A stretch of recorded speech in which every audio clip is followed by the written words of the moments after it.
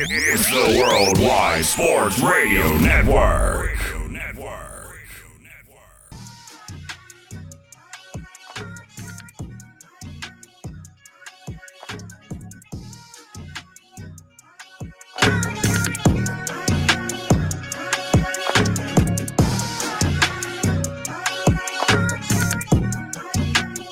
Welcome to Wise Guys. These guys know sports. Here live on this Monday, February the 6th, here on the Wise Guys Sports Show. Everybody go and follow Wise Guys on Twitter at Wise Guys_H. Also on Facebook, Wise Guys. And be sure to follow Wise Guys on Instagram at These Guys Know Sports. Call to the show, 513-203-8655, 513-203-8655. That is the number to dial. Happy Monday. Super Bowl week is upon us. Ladies and gentlemen, big time matchup Sunday evening in Arizona. It's the Chiefs. It's the Eagles. It's Mahomes. It's Jalen Hurts for the rights to play for the Super Bowl and win the Super Bowl. So we got the Super Bowl Sunday evening in Arizona. I'm going to talk about that matchup here in a bit. Davante Adams is doing some heavy recruitment of Aaron Rodgers. So Davante wants A-Rod in Vegas. I'm going to talk about that later on in the show as well. And also, the Los Angeles Chargers, they hired Kellen Moore as their new offensive coordinator. So I'm going to get into that here in a bit as well. And what it means for Justin Herbert moving forward. Kellen Moore now, the OC in LA with the Chargers. So I'll get into that here in a bit.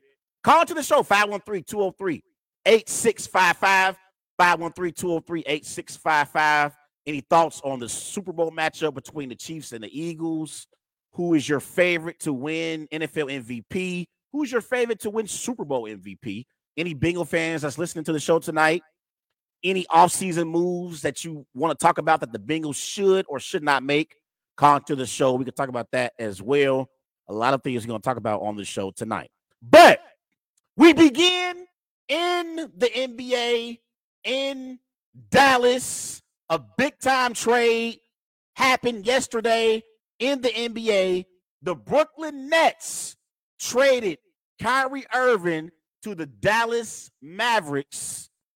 And the Dallas Mavericks, they received Kyrie Irving and forward Markieff Morris. The Nets received Spencer Dinwiddie and Dorian Finney-Smith, a 2029 unprotected first-round pick, also a 2027 and 2029 second-round pick as well. So big-time trade in the NBA yesterday with the Nets and the Mavericks. So Kyrie Irving is headed to Dallas. So my initial reaction to seeing this trade take place yesterday was the Dallas Mavericks in the short term. In the short term, they improved their basketball team because when they lost Jalen Brunson last year in the offseason to the New York Knicks, they lost someone who could make plays when Luka was on the bench. And that's where the Mavericks have struggled this season so far. When Luka goes to the bench, the Mavericks aren't very good. They're not very good.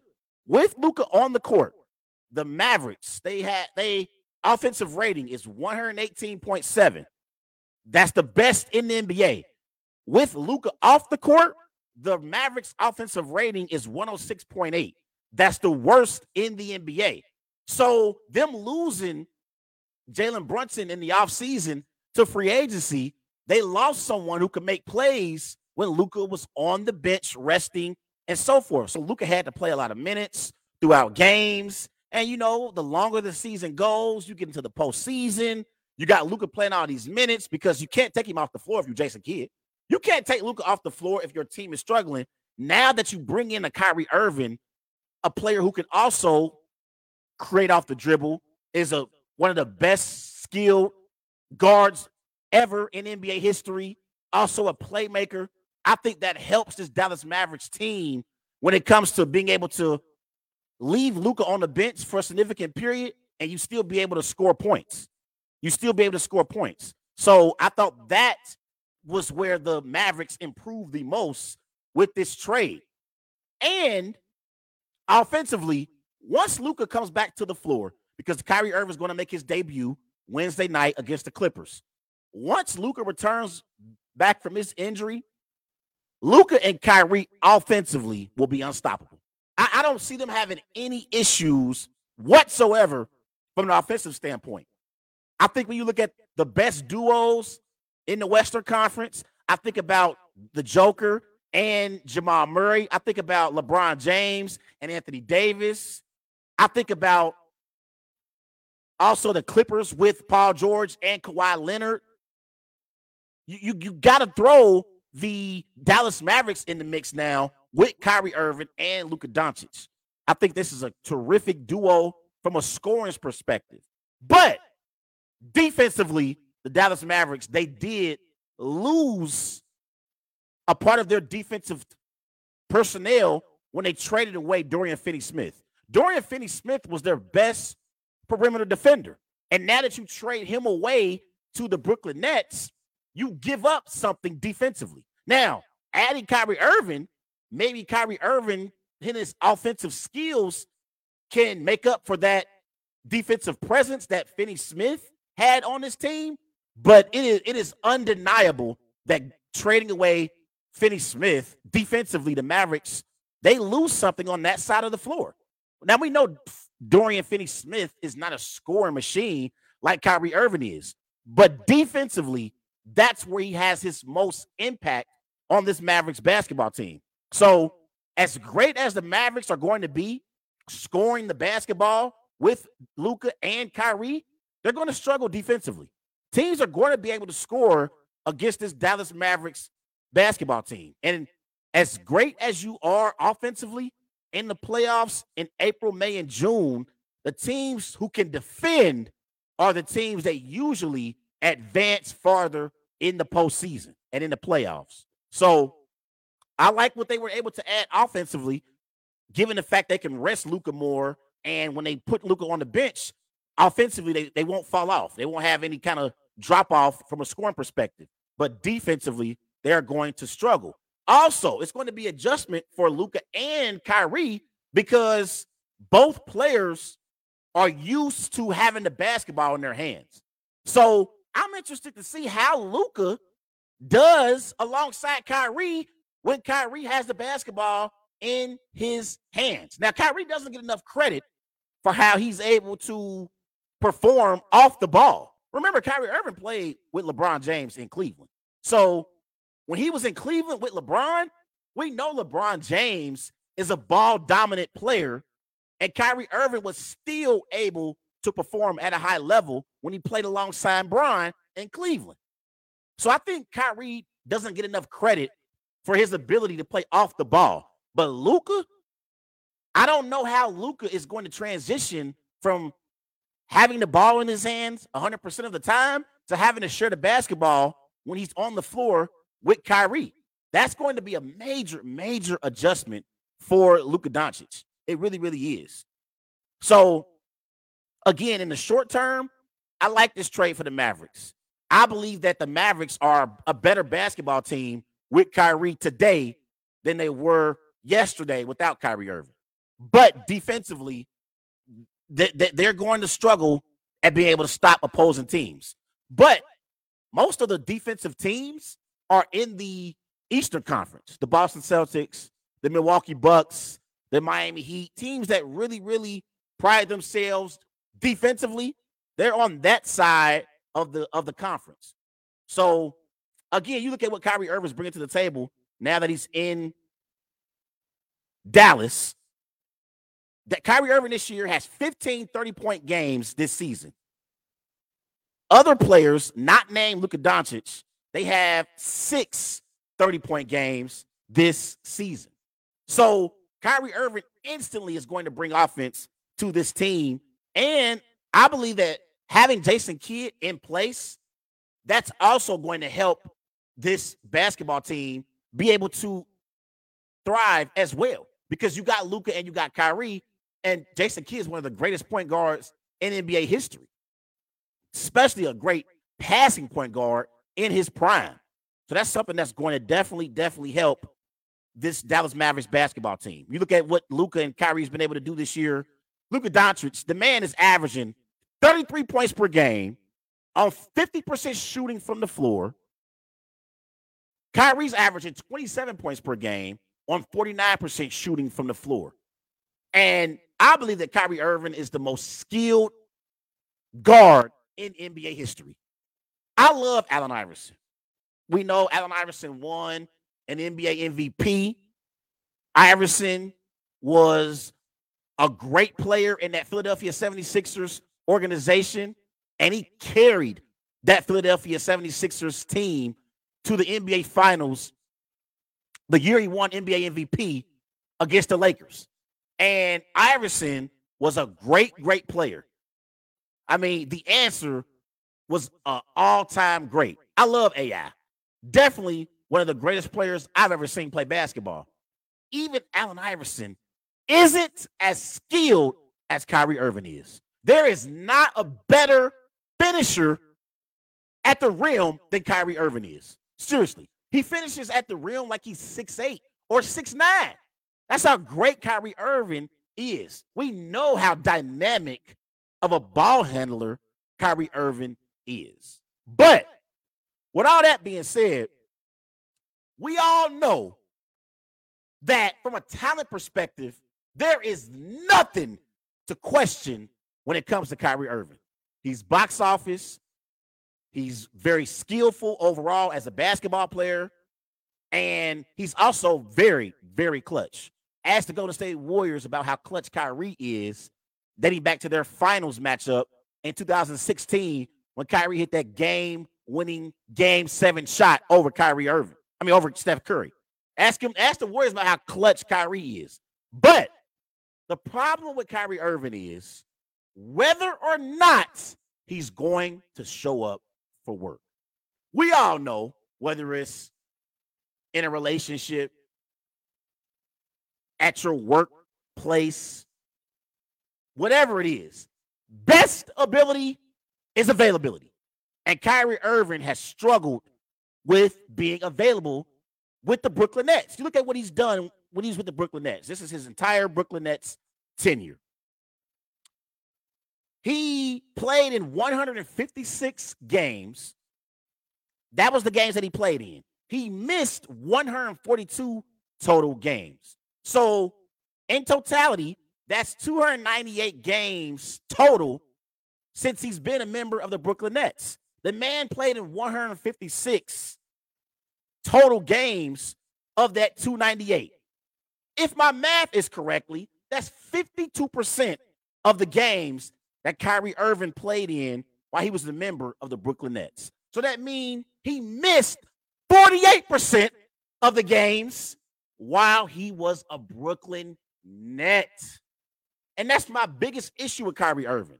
It's not about his ability. It's not about his talent. It's not about whether or not he's going to produce when he plays. The issue is getting this brother to the arena and actually playing basketball. Whether it's because of a vaccine shot, whether it's because of things off the court that Kyrie Irving is dealing with, whatever reason, Kyrie Irving struggles to be consistent at being available. And that's been the biggest issue with Kyrie Irving since he's been a member of the Brooklyn Nets. And you got to remember, Kyrie Irving, this is going to be his fourth basketball team in his career. He wanted to leave Cleveland because he didn't want to play in the shadows of LeBron James. He departs Cleveland, goes to Boston, teams up with a young Jason Tatum and Jaylen Brown. The Celtics were better without Kyrie Irving because the year he didn't play and he was injured, they took LeBron James 7 games in the Eastern Conference Finals. Kyrie Irving returns back to the floor the following year, and the Celtics get beat in the second round against the Milwaukee Bucks with Kyrie Irving. He departs Boston after telling the Boston fans that he wanted to be there long term. He goes to Brooklyn. And while in Brooklyn, whether it's because of the vaccine, whether it's because of the documentary that he retweeted that was anti-Semitic, whatever it is, Kyrie Irving has missed 48% of his games while he's been a member of the Brooklyn Nets. And when I look about the Brooklyn Nets overall and their totality with Kyrie Irving and Kevin Durant, Kyrie Irving and Kevin Durant as teammates over the last 4 seasons, this includes the playoffs, they played in 87 games. Their record was 53-34.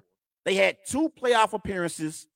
They were 6-7 in the playoffs, including this previous year in the playoffs where they got completely swept by the Boston Celtics. And Kyrie Irving and Kevin Durant only won 1 playoff series. 1 playoff series between Kyrie Irving and Kevin Durant. They completely underachieved as a duo. Seriously. I expected big things from Kyrie and Kevin Durant when they teamed up to play together in Brooklyn. And the duo won 1 playoff series. And in the playoffs, they went 6-7.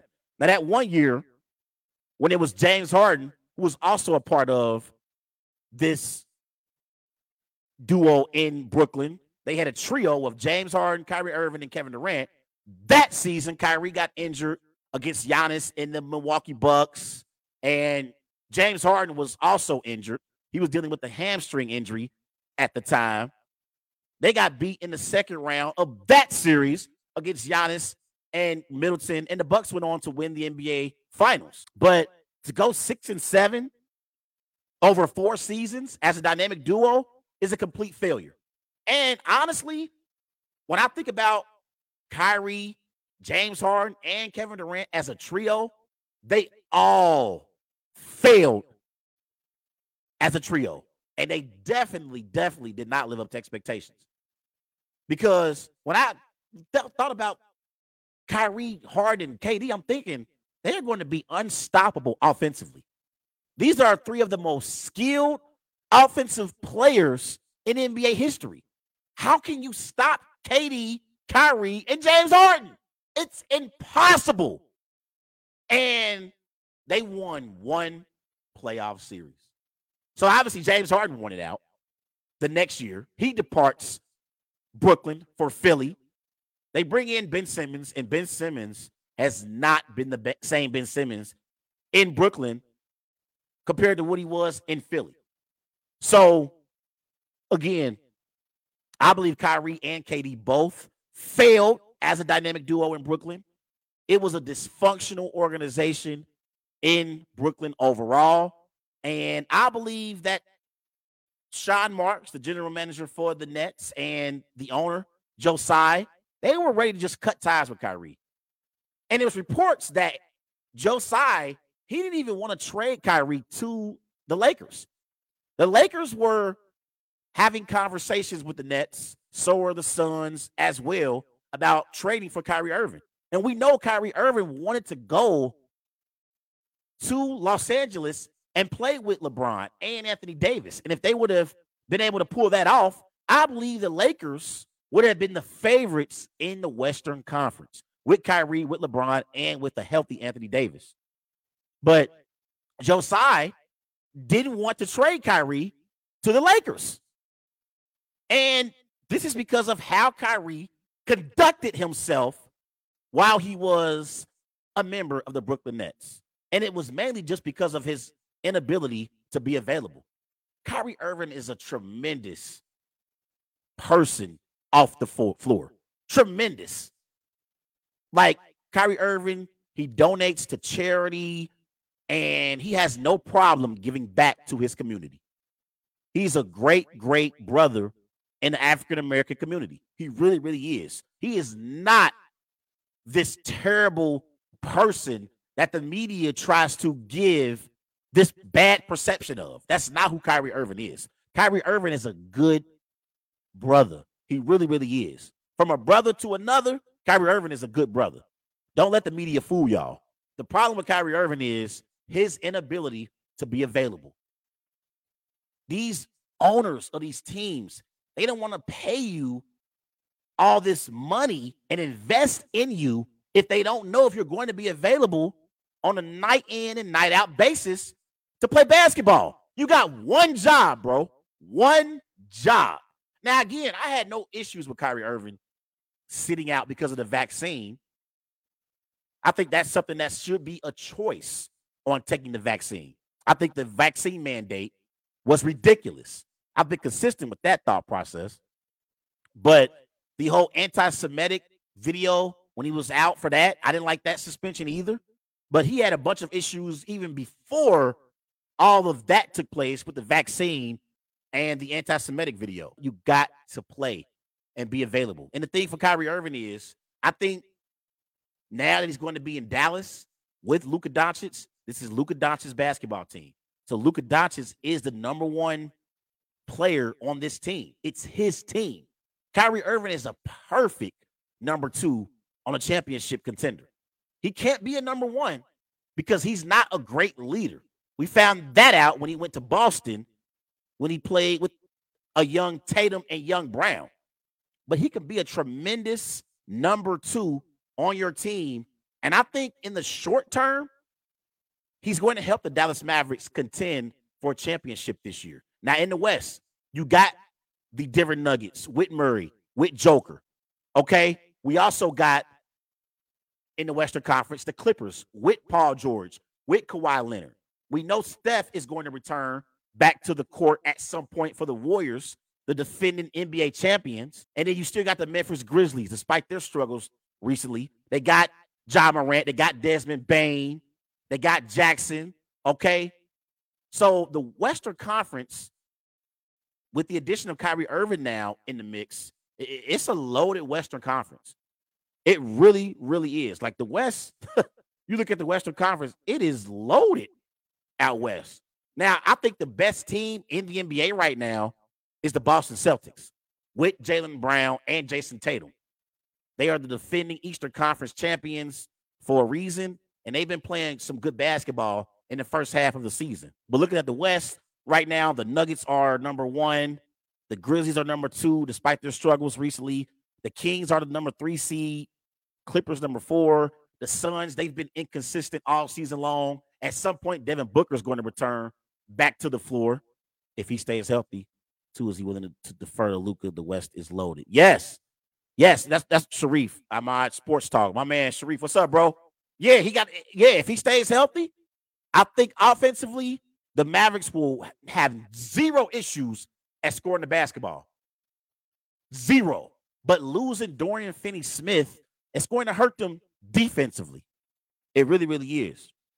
But I'm excited to see Kyrie Irving and Luka play together as teammates in Dallas. And I want to see if the Mavericks sign Kyrie Irving to a long-term contract after the season, because that's the biggest question now. This is really an experiment for the Mavericks. Jason Kidd, Mark Cuban, this is an experiment for them, because if they don't like the way it goes, they can easily allow Kyrie Irving to walk at the end of the season. They don't have to pay him. So if it goes bad, they can allow him to walk. If it goes good, they can maybe negotiate a short-term contract. Because if I'm a basketball team and I'm an owner or a general manager, I'm not giving Kyrie Irving a long-term extension. I'm not going to do it. I will pay Kyrie Irving on a year-to-year basis. I don't care if it's $50 million for 1 year. I will pay Kyrie Irving that, because Kyrie Irving has to prove to me that he's going to be available night in and night out. Your best ability is availability. And he's going to have to prove to me that he's going to be available before I give him a long-term contract. Everybody go and follow Wise Guys on Twitter at WiseGuys_H. Also on Facebook, Wise Guys. And be sure to follow Wise Guys on Instagram at These Guys Know Sports. So at the break, I'm going to discuss the Super Bowl matchup between the Chiefs and the Eagles. I'll be right back. It's the Worldwide Sports Radio Network.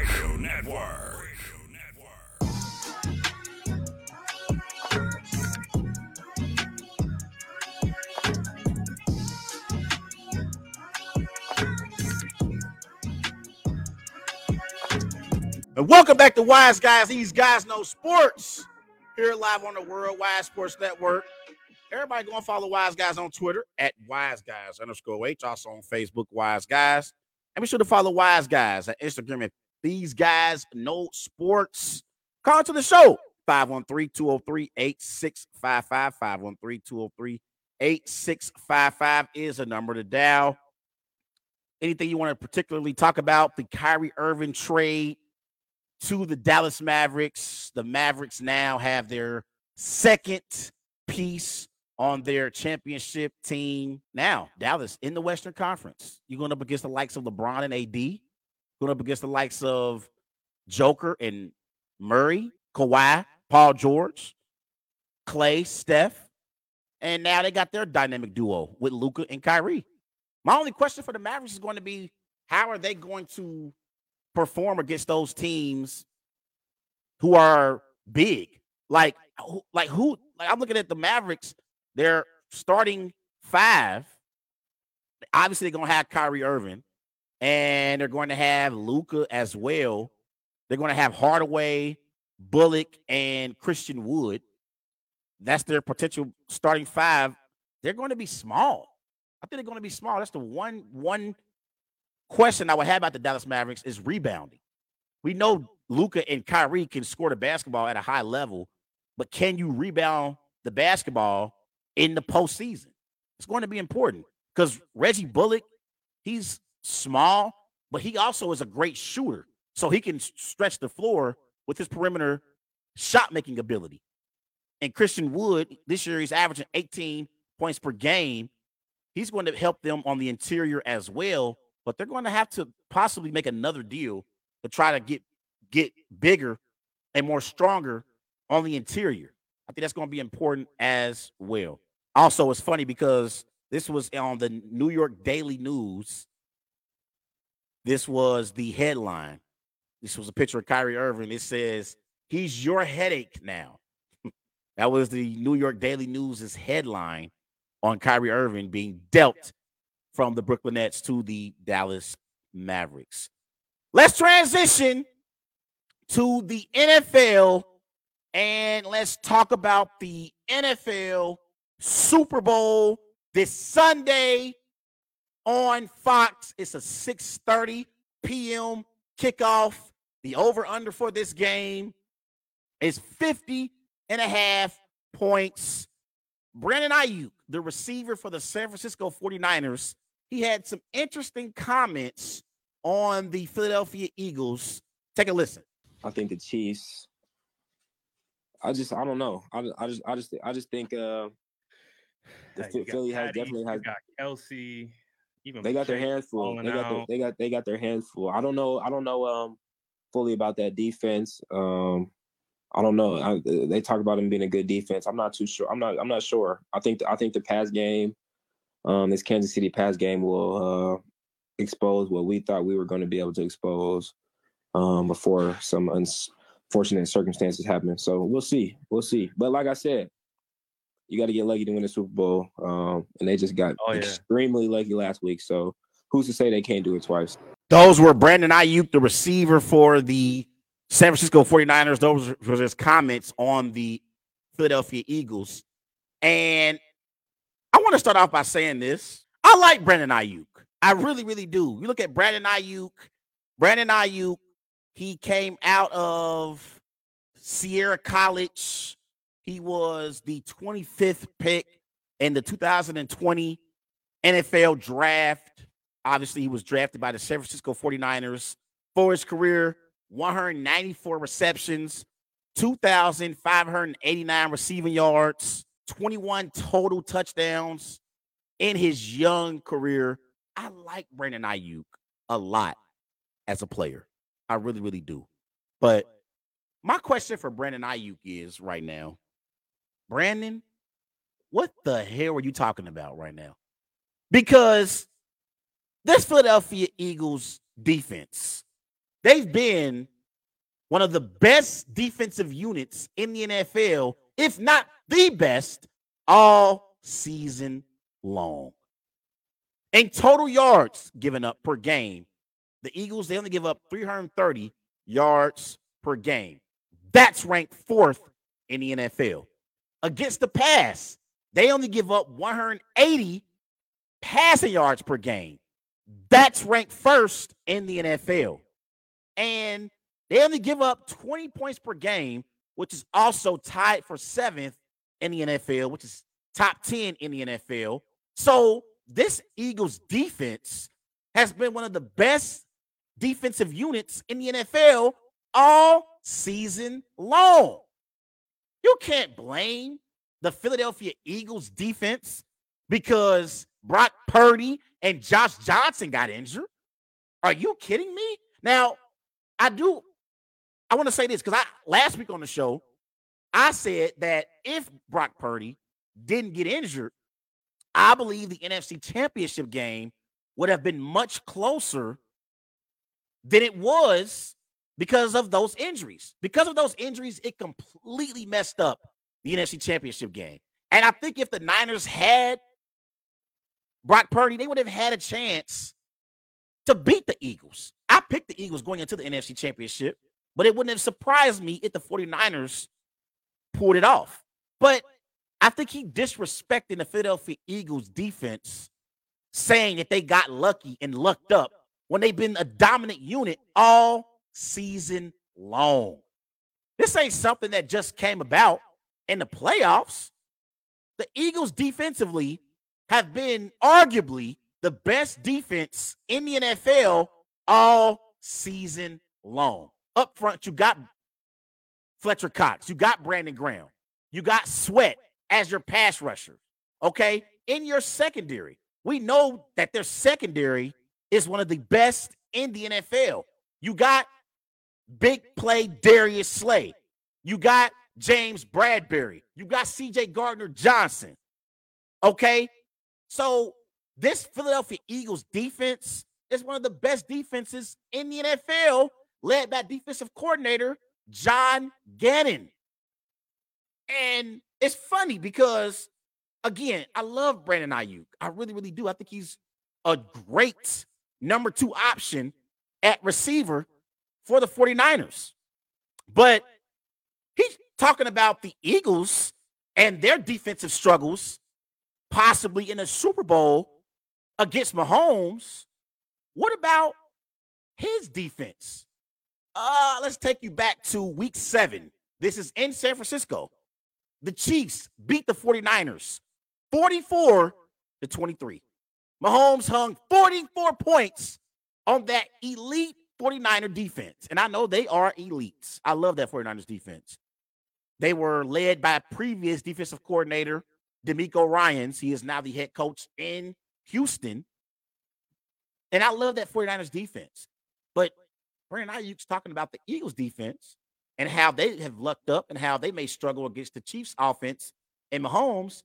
But Ayuk, your defense couldn't even stop Patrick Mahomes. Your defense gave up 44 points to Mahomes and company. Total yards, 529 total yards. Chiefs go 6 of 9 on third down.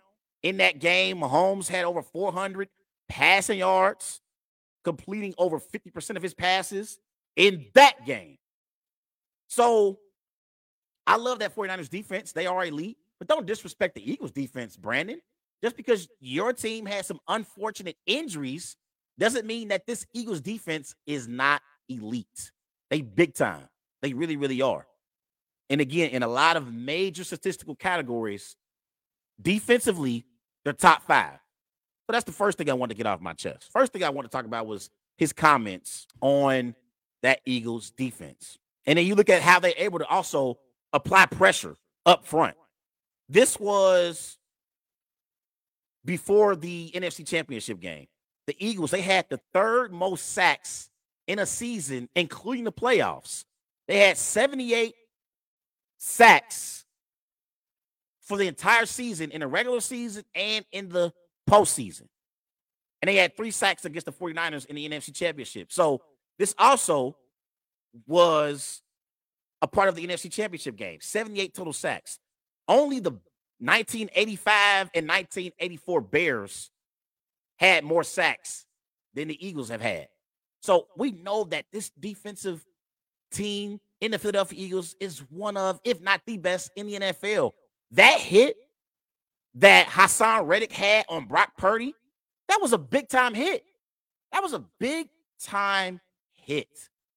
So I had to address those comments by Brandon Aiyuk before I get into this actual matchup. Now, one of the things I'm looking forward to the most in this game, before I really break down the X's and O's of the game, I'm excited because this will be the first Super Bowl to feature 2 black starting quarterbacks in Patrick Mahomes and Jalen Hurts. I love that. I love the fact that we have our first Super Bowl with 2 black starting quarterbacks. I love that. Man, that's something that we got to mention when we talk about this particular football game. You got to talk about how this is the first matchup between 2 black quarterbacks. And don't give me Mahomes isn't black. He's black, okay? Mahomes is black. Mahomes versus Hurts. I love it. First quarterback matchup with 2 black quarterbacks. Man, it's big time. Also, this is the Andy Reid Super Bowl. Now, Andy Reid, obviously, he's won a Super Bowl since he's been the head coach of the Kansas City Chiefs. The Chiefs have been to the AFC Championship game the last 5 seasons. 3 out of the last 4 seasons, they've been in the Super Bowl led by Andy Reid. But we can't forget about the job that Andy Reid did while he was the head coach in Philly. In Philly as the head coach, Andy Reid, he was 130, 93-1. He had 9 playoff appearances, 6 division titles, and 5 NFC Championship game appearances. He coached in that Super Bowl against Tom Brady and Bill Belichick, that Eagles-Patriots Super Bowl. Patriots end up beating the Eagles. That was Donovan McNabb on that team. T.O. was also on that team. So I'm excited to see Andy Reid go up against his former team. I'm very, very excited about that. Nick Sirianni, the head coach for the Philadelphia Eagles, he's done a tremendous job since he's been the head coach of the Philadelphia Eagles. And I remember when Doug Peterson got fired by the Eagles, I didn't like it. I was not a supporter of the Eagles firing Doug Peterson, considering what Doug Peterson had accomplished as the Eagles head coach. He had won the Super Bowl with Nick Foles. He was able to lead Carson Wentz to an MVP caliber season. Now, that year, Carson Wentz didn't win MVP, but he was a candidate for sure before his injury. And I thought that Doug Peterson had done enough to keep his job in Philly.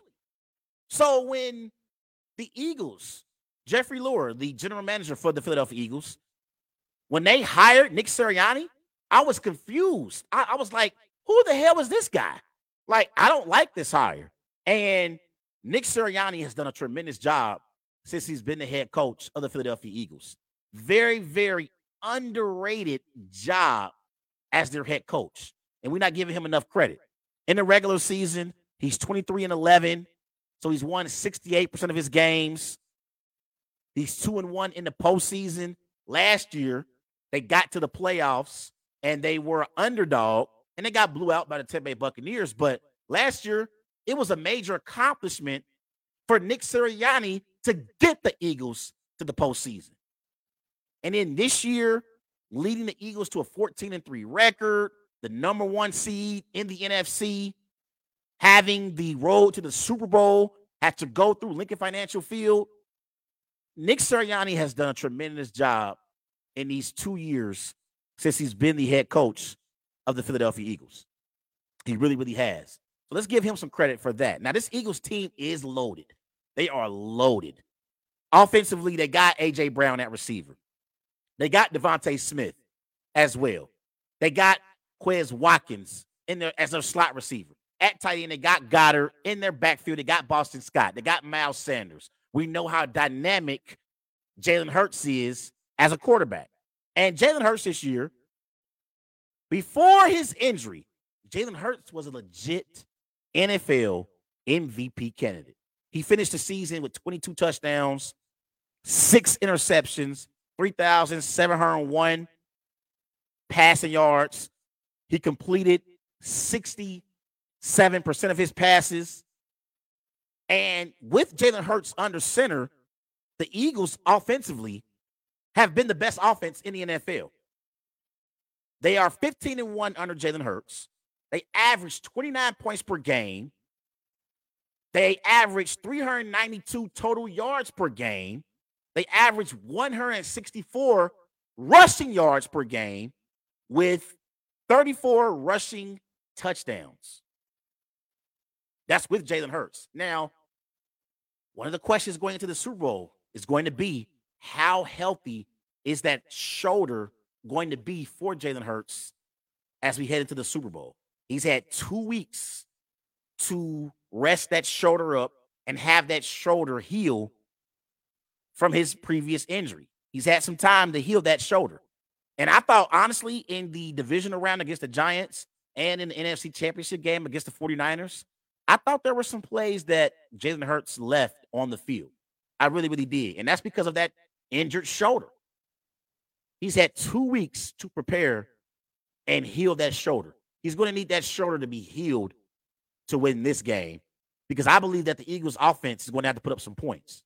They really, really are. Now, when I look at the Eagles offense versus the Chiefs defense, the Eagles, their offensive coordinator is Steve Starkin, and the Chiefs defensive coordinator is Steve Spagnuolo. This is going to be a different challenge for Steve Spagnuolo, because the Bengals running game is not as effective as the Eagles running game is. The Eagles running game, it consists of Miles Sanders, Boston Scott, and Jalen Hurts. And it's crazy because the Eagles, they are the first team in NFL history to have 3 players with 2 rushing touchdowns in a single postseason. Jalen Hurts, Miles Sanders, and Boston Scott all have 2 rushing touchdowns apiece. So the Bengals, they got Joe Mixon and Sam Pirine. The Eagles, they got a 3-headed attack at the running game with Jalen Hurts, with Miles Sanders, and Boston Scott. So it's going to be important for the Chiefs defense to step up and try to contain this Eagles rushing attack.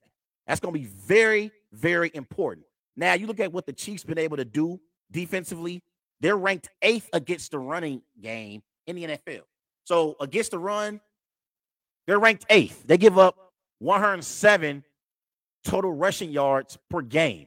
And I'm looking for Chris Jones to have another big-time performance in this game. And I think that Chiefs defensive line, they're going to have to battle against that Eagles offensive line. That Chiefs defensive line, they got Chris Jones up front. They got Frank Clark as well. They got Kalen Sanders. They got Willie Gay at linebacker on the second level. They got Carlos Dunlap also as a pass rusher. They got to create some pressure against this Eagles offensive line and force Jalen Hurts to throw the football quick and in a hurry. I think Chris Jones is going to have a big-time performance again in the Super Bowl, the same way he had a great performance against the Bengals in the AFC Championship game. Remember last year in the Super Bowl, Aaron Donald completely dominated the second half of the Super Bowl between the Bengals and the Rams? That's the type of performance that Chris Jones is going to have against this elite Eagles offense. Now, offensively, the Eagles offensive line is the best in the NFL. And they completely dominated the Giants in the divisional round of the playoffs, and they did a great job even against the 49ers in the trenches as well. At center, you got Jason Kelce. You got Landon Dickerson. You got Jordan Mailata. Right guard, you got Isaiah Samala, Lane Johnson as well. Isaac Samala. I'm sorry, not Isaiah. Isaac Samala. So that Eagles offensive line versus that Chiefs defensive line, that's going to be key. That's going to be key. Can Chris Jones, can Frank Clark, can Carlos Dunlap, can they create some havoc up front and apply some pressure on Jalen Hurts and this elite Eagles offense? But the thing is, the Eagles have the ability also to throw the football with A.J. Brown and Devontae Smith on the outside on the perimeter. They have that. And I don't think that those Chiefs DBs match up well against A.J. Brown and Devontae Smith. They got L'Jarius Sneed. He's questionable for this game, but he's more than likely going to play. And they got Trent McDuffie as well as their DBs. I like the Eagles receivers in A.J. Brown and Devontae Smith against Trent Duffy and L'Jarius Sneed. I like the Eagles to win that matchup. I really, really do. But it's going to be an interesting matchup on that side of the ball. Now let's switch gears to the Chiefs offense versus the Eagles defense. Offensively, we know that the Chiefs are led by Patrick Mahomes. And Patrick Mahomes for the season, 41 touchdowns, 12 interceptions, 5,520 passing yards, completing 67% of his passes this year. Patrick Mahomes in 5 seasons as a starting quarterback for the Kansas City Chiefs. He has been in the AFC Championship game all 5 years. He's been in the Super Bowl 3 out of the 5 years that he's been the starting quarterback for the Chiefs. And he's also been to 3 out of the last 4 Super Bowls over the last few seasons. 3 out of the last 4, Patrick Mahomes has participated in the Super Bowl. And you look at what Patrick Mahomes has been able to do in his playoff career. This is his all-time rank. His passer rating is 106.1. That's ranked first all-time. He's completed 67% of his passes. That's ranked first all-time. These are all-time rankings amongst other all-time great quarterbacks. He averages 326 total yards per game. That's ranked first all-time. He averages 2.5 passing touchdowns per game. That's ranked first all-time. And his touchdown to interception ratio is 4.57, which is also ranked first all-time. So in every major statistical category, Patrick Mahomes is ranked first when it comes to quarterbacks. Now, here's where Patrick Mahomes has struggled. In the Super Bowl, he's been in the Super Bowl twice so far in his career. In the Super Bowl, Mahomes has 2 touchdowns and 4 interceptions. Remember, against the 49ers, they were trailing in that game. In the first 3 quarters of the Super Bowl against the 49ers, Mahomes was struggling. He was struggling, and he had to overcome a 10-point deficit in the Super Bowl that season. But in the Super Bowl, 2 touchdowns and 4 interceptions is not very good.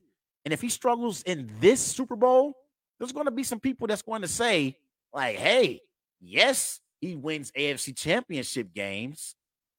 And yes, he has the Chiefs in the Super Bowl, but he doesn't perform well in the Super Bowl. There's going to be some people that's going to say that if he struggles in this particular Super Bowl. But Patrick Mahomes, the path that he's on, he's already on a path to become a top 3 quarterback of all time. That's the type of path that he's on and the type of career he's had so far since he's been the starting quarterback of the Chiefs. This is the most playoff wins before turning 28 in NFL history when it comes to quarterbacks. Tom Brady has 9.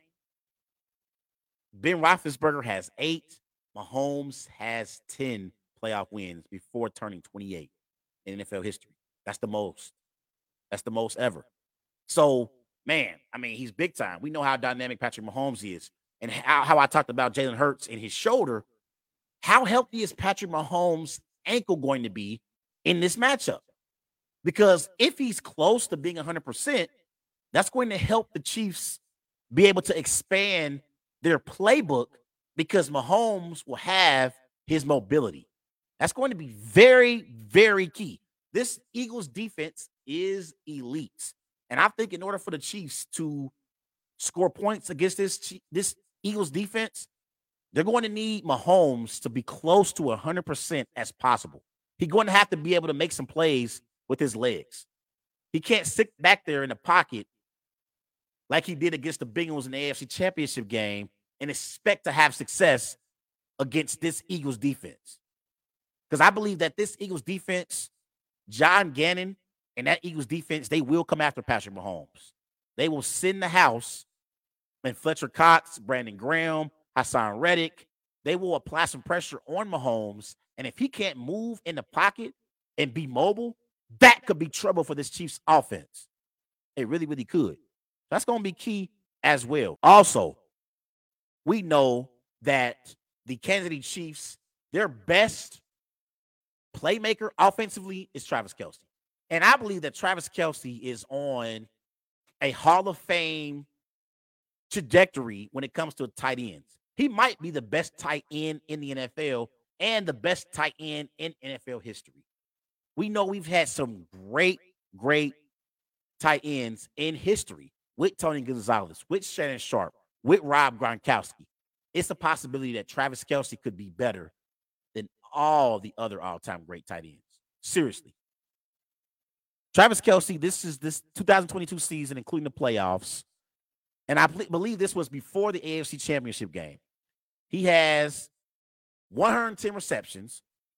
That's ranked third in the NFL. 1,338 receiving yards. That's ranked eighth in the NFL. 12 receiving touchdowns. That's ranked second in the NFL. So that tandem with Mahomes and Kelce, it's unstoppable. It's as good as Brady and Gronkowski. It's as good as Aikman and Irving. You know, Michael Irvin and Troy Aikman, they was great in their heyday with the Dallas Cowboys. It's as good as Joe Montana and Jerry Rice. That's how good Patrick Mahomes and Travis Kelce is as a tandem on the offensive side of the ball for the Chiefs. Now we know offensively the Chiefs, they're led by Andy Reid and Eric Bieniemy. Now Eric B, because it's hard for me to pronounce his name, Eric B is a tremendous offensive coordinator. He really, really is. He does a great job calling plays for this Chiefs offense. I think that the Chiefs offense, one of their keys is going to be if they can run the football. Because as great as the Eagles defense has been all season long, you can run the football against this Eagles defense. Defensively, the Eagles, they give up 122 rushing yards per game. That's tied for 16th in the NFL. Now, the Chiefs, they only average 116 rushing yards per game, which is ranked 20th in the NFL. But I think that's going to be key for the Chiefs. I think offensively, they got to run the football with Isaiah Pacheco and Jerick McKinnon to allow that Eagles pass rush to not be as effective. If you drop Patrick Mahomes back to pass 40, 45 times in this game, I think that could be a recipe for disaster for the Chiefs. Now, we know that Mahomes is more than capable at being able to drop back the pass over 40 times a game and not have any mistakes. He can literally carry your offense. But I think it's going to be important for Eric B and Andy Reid to rely on their running game with Pacheco and with McKinnon. That way, those pass rushers like Fletcher Cox, like Brandon Graham, like Hassan Reddick, like Sweat, they won't be able to just tee off and go after Patrick Mahomes. That's going to be key. Now, when it comes to injuries in the Super Bowl, which is also going to be a key factor, remember, in the AFC Championship game, Patrick Mahomes, he lost Kadarius Toney, Juju Smith-Schuster, and Nicole Hartman. Mecole Hardman was also out. Hardman has already been ruled out for the Super Bowl. Now, Smith-Schuster and Kadarius Toney, they are questionable for the Super Bowl. They're going to have to play for the Chiefs to have a chance. I expect them to play. But an X factor for the Chiefs is going to be Marquez Valdes-Scantling.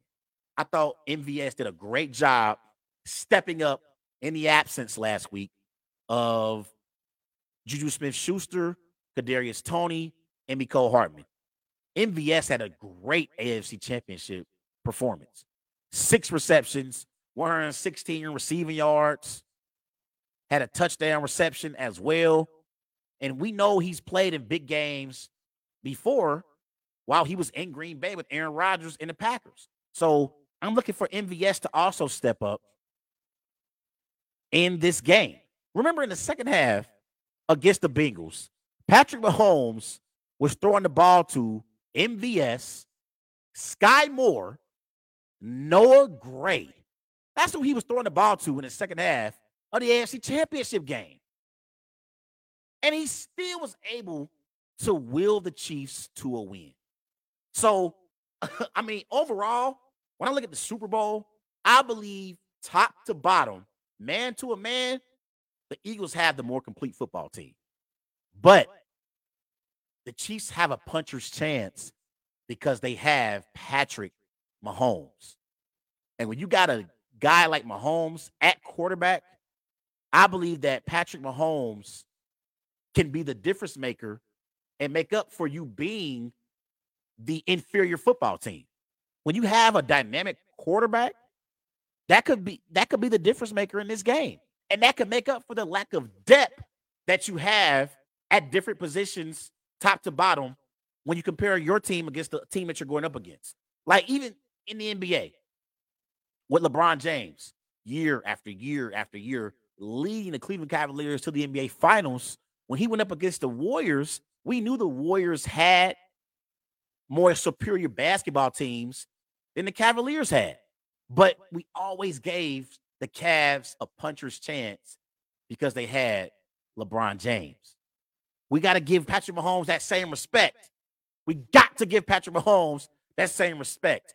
Again, top to bottom, the Eagles have the more complete football team. They really, really do. Top to bottom. But I believe that the Chiefs have the best quarterback on the field and the best player on the field Sunday evening in Arizona. It's going to be a tremendous football game between two great football teams. I'm excited for the Kelce brothers in this game. Travis Kelce, Jason Kelce for the Eagles. And I love hearing Travis Kelce talk about how his mom gets an opportunity because no matter what she wins, she gets to see both her boys compete for a Super Bowl. And whoever wins, she's going to be happy about it. She'll be happy about it. So great Super Bowl Sunday evening in Arizona. I believe that the game is going to be very, very close. And I think that these two teams are two of the best teams that we have right now in the NFL. I really, really believe that. But with all that being said, I believe that the Philadelphia Eagles are going to beat the Kansas City Chiefs in the Super Bowl. I'm going Eagles 27, Chiefs 21. I think it's going to be close, but I think the Eagles are going to outlast the Chiefs. And I think the Super Bowl MVP is going to be A.J. Brown. That's my Super Bowl MVP. Not Jalen Hurts. Y'all hear the music in the background. Eagles 27, Chiefs 21. Everybody go and follow Wise Guys on Twitter at WiseGuys_Waits. Also on Facebook, Wise Guys. And be sure to follow Wise Guys on Instagram at These Guys Know Sports. Come out the break, I'm going to discuss Davante Adams actively recruiting Aaron Rodgers to Las Vegas. I'll be right back. It's the Worldwide Sports Radio Network.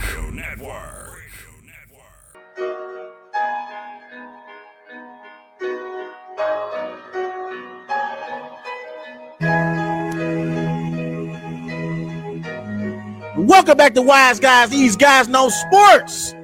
Here live on the Worldwide Sports Network. Yes, you hear it in the background. I got the Eagles beating the Chiefs in the Super Bowl in Arizona. It's Super Bowl 57 in Arizona. Sometimes I get the numbers mixed up. Call into the show, 513-203-8655, 513-203-8655. That is the number to dial. Going to be a big-time Super Bowl matchup between two great teams in the Chiefs and the Eagles. But I got the Eagles beating the Chiefs 27-21. So give me your Super Bowl prediction. 513-203-8655. 513-203-8655 is the number to dial. Let's transition to Las Vegas. Let's talk about Davante Adams actively recruiting Aaron Rodgers. So Davante Adams this week, he was at the Pro Bowl, and Davante Adams has some interesting comments on Aaron Rodgers. This also comes in the immediate aftermath. Last week, someone had asked Davante Adams on Twitter. They said, where's Aaron Rodgers going to live in 2023? What neighborhood is he going to live in? And Davante Adams responded, my neighborhood. That's where he's going to live. So everyone talked about, is Davante trying to recruit Aaron to Las Vegas? Is the Raiders going to trade for Aaron Rodgers? And so Davante Adams doubled down on expressing his desire for Aaron Rodgers to play in Las Vegas. This was this week at the Pro Bowl. Davante Adams said, quote, 1,000,000%, 100%. That's exactly what I'm trying to portray when discussing him trying to recruit Aaron Rodgers to Las Vegas. And so when I thought about the possibility of Aaron Rodgers going to the Las Vegas Raiders, first, I'm a Packers fan, so I got to address Aaron Rodgers as a Green Bay Packer and how I feel about him moving forward. Last year, Aaron Rodgers statistically had one of his worst seasons as a quarterback. Last year, he had 26 touchdowns. That was ranked 7th in the NFL. He had 12 interceptions, which was tied for 24th in the NFL. His average passing yards per attempt was 6.8. That was ranked 23rd in the NFL. He averaged 217 passing yards per game. That was ranked 11th in the NFL. And he completed 65% of his passes, which was ranked 20th in the NFL. All of those rankings were amongst the worst of his career. And this season was arguably the worst career when it comes to a performance standpoint from Aaron Rodgers. This was the worst year he's had since he's been the starting quarterback of the Green Bay Packers. And Aaron Rodgers, in the last 3 years in the postseason, he has come up short when the lights were at its brightest at Lambeau Field. And this is a part of the reason why I am okay and I have accepted that maybe Aaron Rodgers is not the quarterback that's going to be able to win another Super Bowl for the Green Bay Packers organization. I've had to come to the realization and accept the fact that Aaron Rodgers doesn't play well in big, meaningful games anymore. And the numbers back it up. Let's go back to the 2020 NFC Championship game, shall we? This is Aaron Rodgers in the fourth quarter in the final game in the last 3 seasons. 2020 NFC Championship game in the fourth quarter at Lambeau in a game where Tom Brady threw 3 interceptions. This was Aaron Rodgers in the fourth quarter. 4 of 11 passing, 54 passing yards, 0 touchdowns, 0 interceptions. His passer rating was 52.8 that afternoon at Lambeau Field in his house with a chance to go to the Super Bowl against Tom Brady. And Tom Brady threw 3 interceptions in that game. Let's fast forward to the 2021 divisional round playoff game against the 49ers. Aaron Rodgers' kryptonite in the playoffs. In the fourth quarter of that game, Aaron Rodgers goes 4 of 7 passing, 17 passing yards, 0 touchdowns, 0 interceptions. His passer rating was 62.2. Now, in that game, the Packers defense didn't give up a single touchdown. Aaron Rodgers at his house in Lambeau Field, Aaron Rodgers couldn't score more than 10 points. And the Packers defense that night, they did their job. They did their job holding that 49ers offense to only 6 points, because the 7 points that the 49ers scored on their touchdown that they had was on a block punt. So that 49ers offense didn't even score a single touchdown.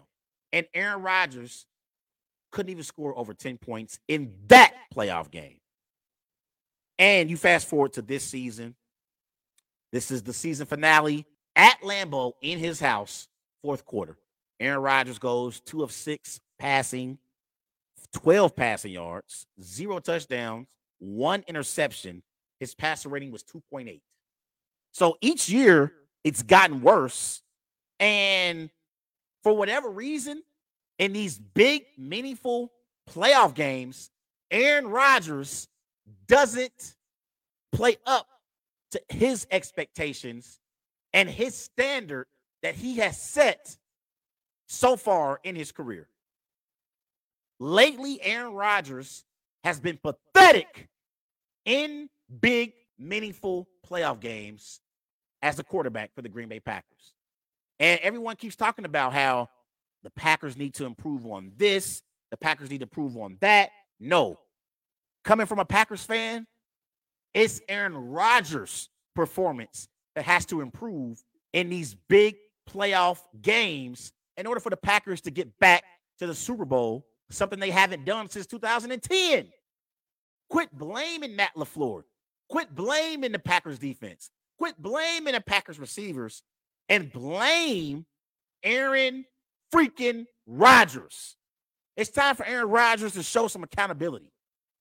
I'm tired of year after year after year, after the game, Packer fans, NFL analysts blame the defense. They want to blame the receiving core. They want to blame Matt LaFleur. They want to blame Brian Gutekunst, the general manager for the Packers. No, at some point, you got to blame Aaron Rodgers. Mind you, this past season, Aaron Rodgers got paid $50 million. Remember in the offseason last year, he signed a 3-year, I believe it was a $150 million new contract. And the Packers paying Aaron Rodgers $50 million a year to not even make the playoffs? At some point, Aaron Rodgers has become more trouble than he's worth. We know he's a diva. One of the biggest divas in the NFL, always doing an interview with Pat McAfee week after week after week.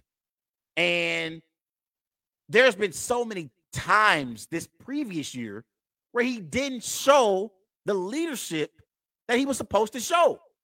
You know you're going to have rookie receivers in Christian Watson, and Romeo Doubs. You know that in order for the Packers offense to flow at a high level, you need to go to the offseason program and help your young receivers develop chemistry on the field. That way, when the Packers open the season, they can be firing on all cylinders because they've already developed chemistry with their Hall of Fame quarterback. Remember earlier in the season when the Packers were struggling? They went on that like 5 or 6 game losing streak in the middle of the season.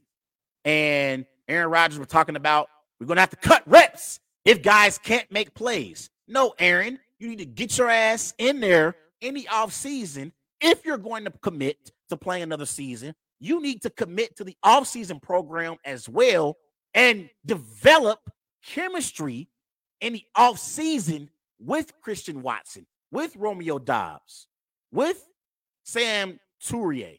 Okay? That's what makes Tom Brady so great. Tom Brady embraced the offseason and embraced going to offseason workouts and throwing 7-on-7 passes with his receivers. That's how you become great. It's not all about what you do September, October, November, and December.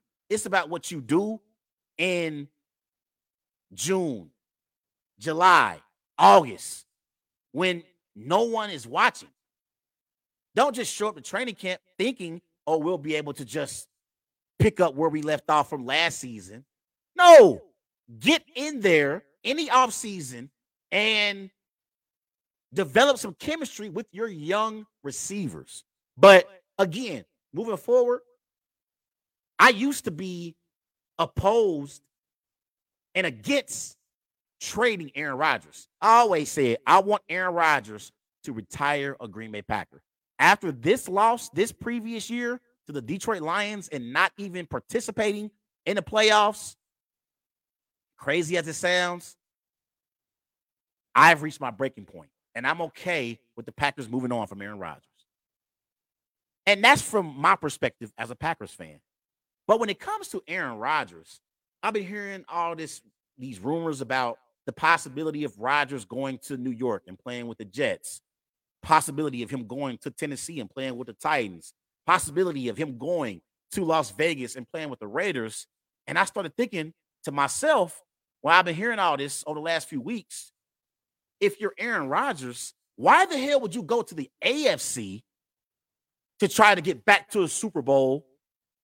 Because in the AFC, you got Joe Burrow, you got Patrick Mahomes, you got Josh Allen, you got Trevor Lawrence, you got Lamar Jackson, you got Justin Herbert, you got Russell Wilson now that Sean Payton is the head coach in Denver.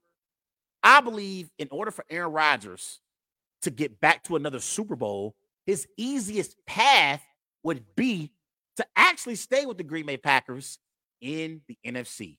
It makes no sense for Aaron Rodgers to go to the AFC with all of that competition he's going to have to go up against. Now, I still believe Aaron Rodgers is an elite quarterback, despite his struggles this previous year. I still think Aaron Rodgers can produce at a high level. The only questions about Aaron Rodgers is, can he elevate his game in key pivotal moments in football games? That's the only question I got about Aaron Rodgers. 4-time NFL MVP, Super Bowl champion, Super Bowl NFL MVP. The man has the best touchdown interception ratio in NFL history. The only questions that I have about Aaron Rodgers is about how he performs in big playoff games. That's the only question I have about Aaron Rodgers. He's answered the call when it comes to everything else. And he's one of the greatest quarterbacks of all time. But I don't believe it would be a good idea for Aaron Rodgers to go to the AFC. I believe an easier path for him to get back to another Super Bowl is to stay in the NFC. And honestly, if he stays in the NFC, I believe that he's still the best quarterback in the NFC. I mean, Jalen Hurts had a great season this year, but we have to see some consistency from Jalen Hurts before we can say he's the best quarterback in the conference, right? We know it ain't Dak Prescott. I'm looking at the NFC. Damn sure ain't Daniel Jones. It's not Kirk Cousins. It's not Jared Goff. Aaron Rodgers, if he returns back to Green Bay, he would be the best quarterback in the NFC this season, especially with Tom Brady retiring. Also, if he goes to the Raiders have been one of the worst defensive teams in the NFL. And the last time Aaron Rodgers won a Super Bowl, he had a top 10 defense that season. Defensively, these are the Raiders' statistics this previous year. They're bottom half in a lot of major categories. They give up 377 total yards per game. That's ranked 27th in the NFL. They give up 243 passing yards per game. That's ranked 29th in the NFL. They give up 25 points per game. That's ranked 26th in the NFL. And teams convert 42% of the time on third down against that Raiders defense. That's ranked 26th in the NFL. So I like their offensive personnel. Their offensive personnel with Devontae Adams, with Hunter Renfrow, with Darren Waller at tight end, Josh Jacobs in the backfield. I like their personnel offensively, and I like Josh McDaniels with Aaron Rodgers. I think that's going to be interesting dynamic from a head coaching and quarterback perspective, because I don't think Josh McDaniels is going to appreciate Aaron Rodgers having his weekly appearance on Pat McAfee's show when he critiques the Raiders team as a whole. I don't think that's something that Josh McDaniels or Mark Davis, the owner for the Raiders, would like. But I think that, again, as a Packers fan, I'm okay with us finally moving on from Aaron Rodgers and seeing what we got in Jordan Love.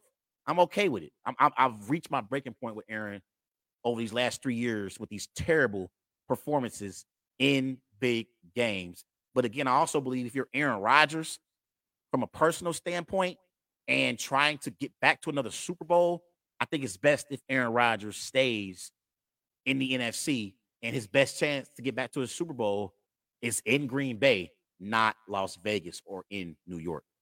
Everybody go and follow Wise Guys on Twitter at WiseGuys_H. Also on Facebook, Wise Guys. And be sure to follow Wise Guys on Instagram. These guys know sports. Cut out the break. I'm going to discuss this Tyreek Nichols situation in Memphis. I'll be right back. It's the Worldwide Sports Radio Network.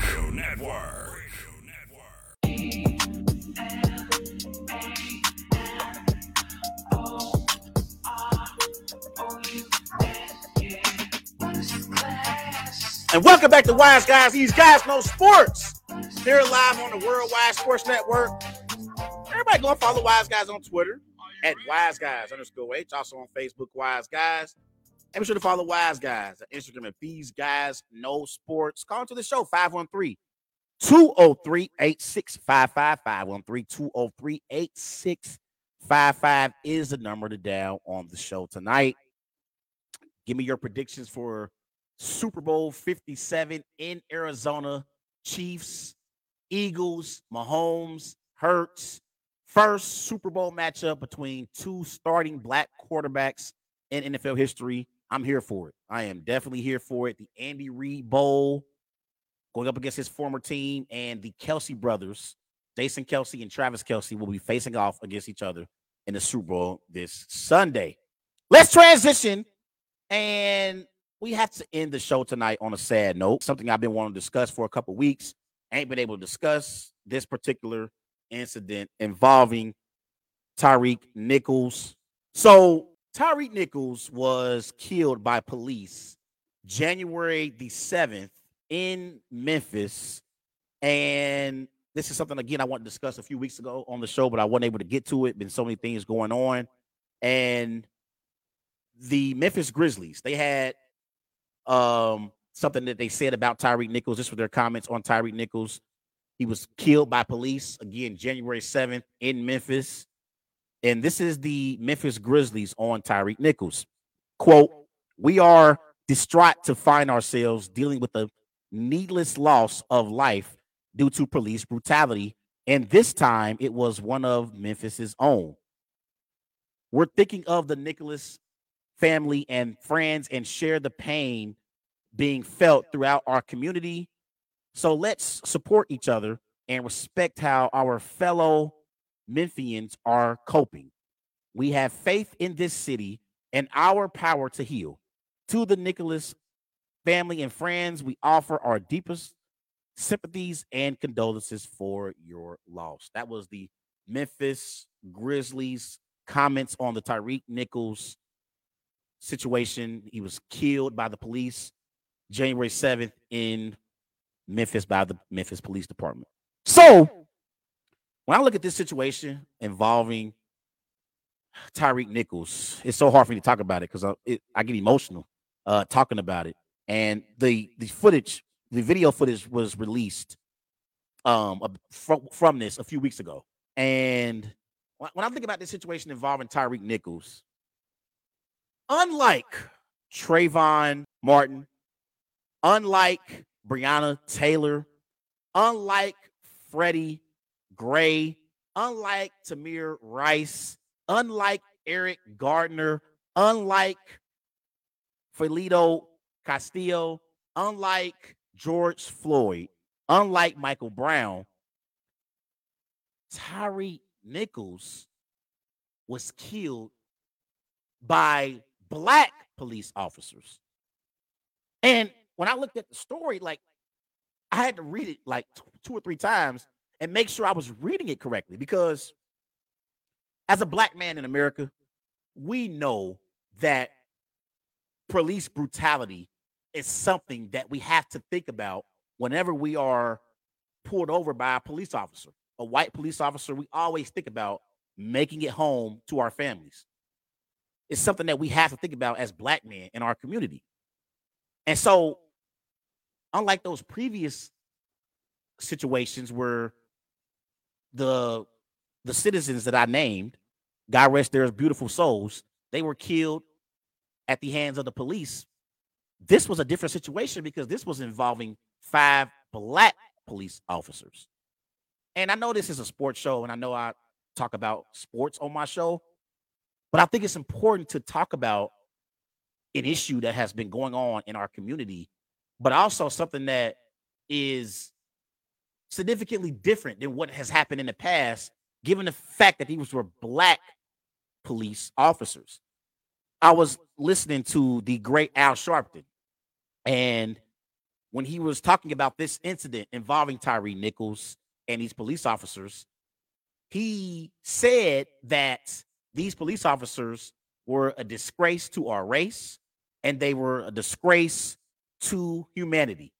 And I believe that it is my job as a sports analyst and as someone that's talking about this situation that we've been dealing with in our community. And, you know, I think it's my job to name these despicable human beings who are murderers who killed Tyre Nichols.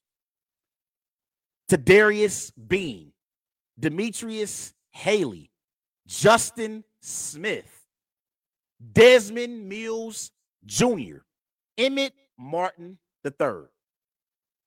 Those are the 5 police officers who've been charged with aggravated assault, aggravated kidnapping, and they also were charged with second-degree murder of Tyre Nichols. Those 5 police officers. I want everyone to understand what took place that night, January 7th in Memphis. That night, the police officers, they pulled Tyre Nichols over, and you look at the video footage, they immediately started to attack Tyre Nichols. They were aggressive from the get-go. Like, I was watching the video, and I was thinking, does one of these officers know Tyre personally? That's how it came across. Like, what the hell was going on here? It did not look like your typical traffic stop. They were aggressive as soon as they pulled this young man over. So they pull him over, they're aggressive, and if you're watching the video, you'll be able to tell their body cams got cut off. And when the body cams got cut off, they were acting as if Tyre Nichols was resisting arrest, but they already had him contained. But he was able to run away from the officers, and he ran down the street.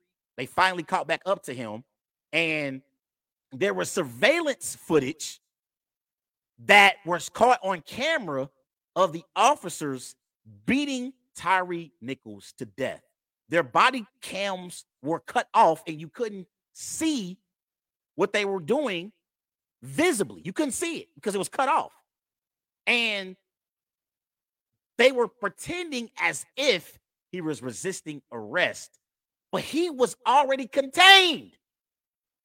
There was one shot of an officer who literally went up to Tyre Nichols, kicked him twice. He kicked him like he was kicking a football on a football field. Kicked him twice. They used batons, and they literally beat him to death. And thank God for that surveillance video footage that we had that night that we were able to pull from, because if we didn't have that surveillance footage, they would have been able to give the perception that Tyreek Nichols was resisting arrest, and that's why they killed this man. They literally beat this man to death. And even after they beat him, like, there was no one in the mix of all this happening. Not one police officer, not one, stopped what was going on and said, what the hell are we doing here? What is going on here? Like, why are we beating this man like this? Why are y'all putting your hands on this man aggressively and killing him in this manner? This is one of our own. This is one of our brothers. All 5 of these officers are despicable human beings, and they are murderers. And I hope that they are put in jail for life.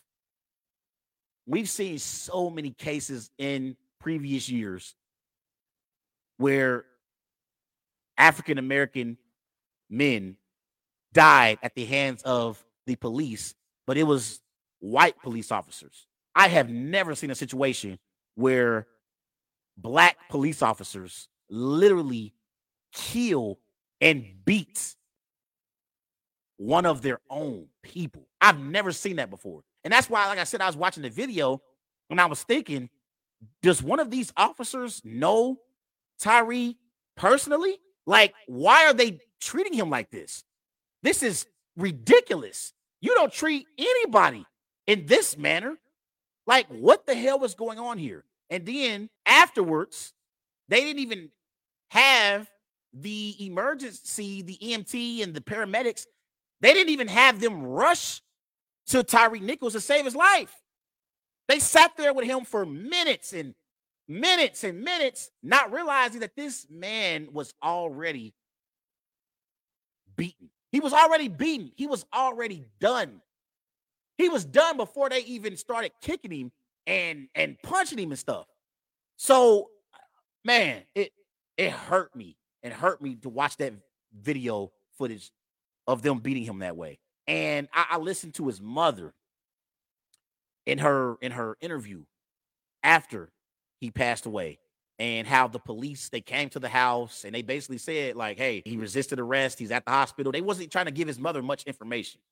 And I just feel bad for the entire Nichols family.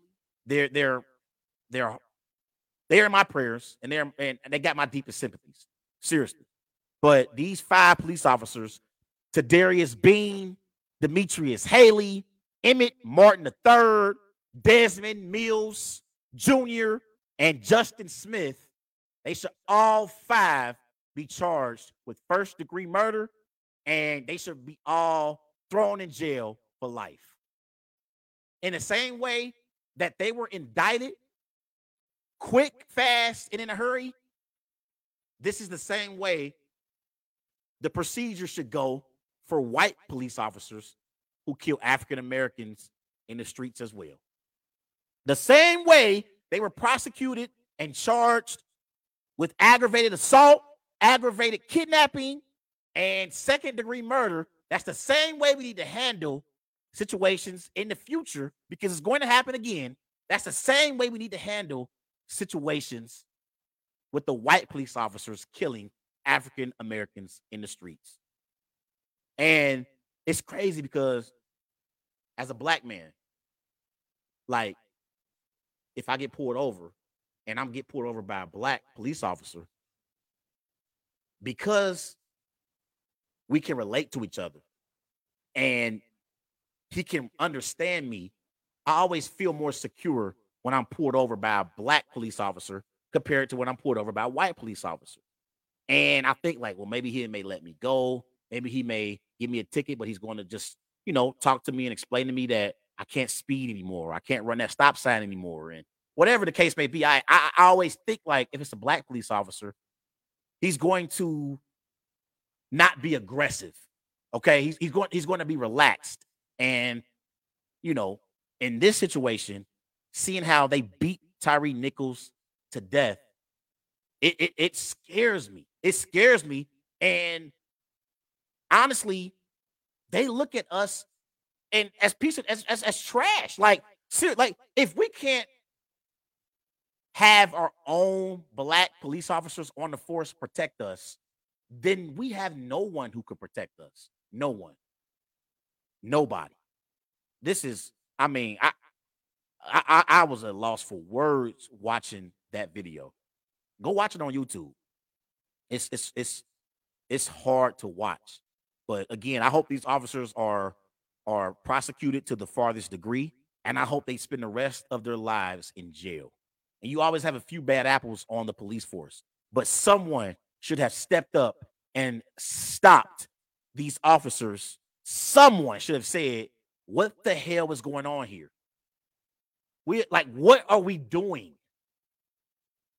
Unbelievable. But again, I send my deepest prayers and thoughts to the Nichols family. I give my deepest prayers to Tyree Nichols, his mother, and his father as well. The man was only weighed a $150. So these were like, he's only a $150, and y'all beating him to a pup. The man had a child as well, and he was a hardworking individual in our community. And so I pray for the city of Memphis tonight. I pray for the Nichols family, and I just hope and pray that these officers are given the worst possible punishment, and they in jail for life. And this was insane. But everybody go and follow Wise Guys on Twitter at WiseGuys_H, also on Facebook, Wise Guys. And be sure to follow Wise Guys on Instagram at These Guys Know Sports. Great show tonight. I may be back on Friday talking some more Super Bowl 57. It's Patrick Mahomes and the Chiefs. It's Jalen Hurts and the Eagles for the rights to win Super Bowl 57. Going to be a great matchup out there in Arizona. And again, I'm looking forward to it. I'm looking forward to some great football on Sunday. Everybody go and follow Wise Guys on Twitter at WiseGuys_H. Also on Facebook, Wise Guys. And be sure to follow Wise Guys on Instagram at These Guys Know Sports. I'm Trey Larkin signing off the Worldwide Sports Network on the Wise Guys podcast. Enjoy your night. It's the Worldwide Sports Radio Network.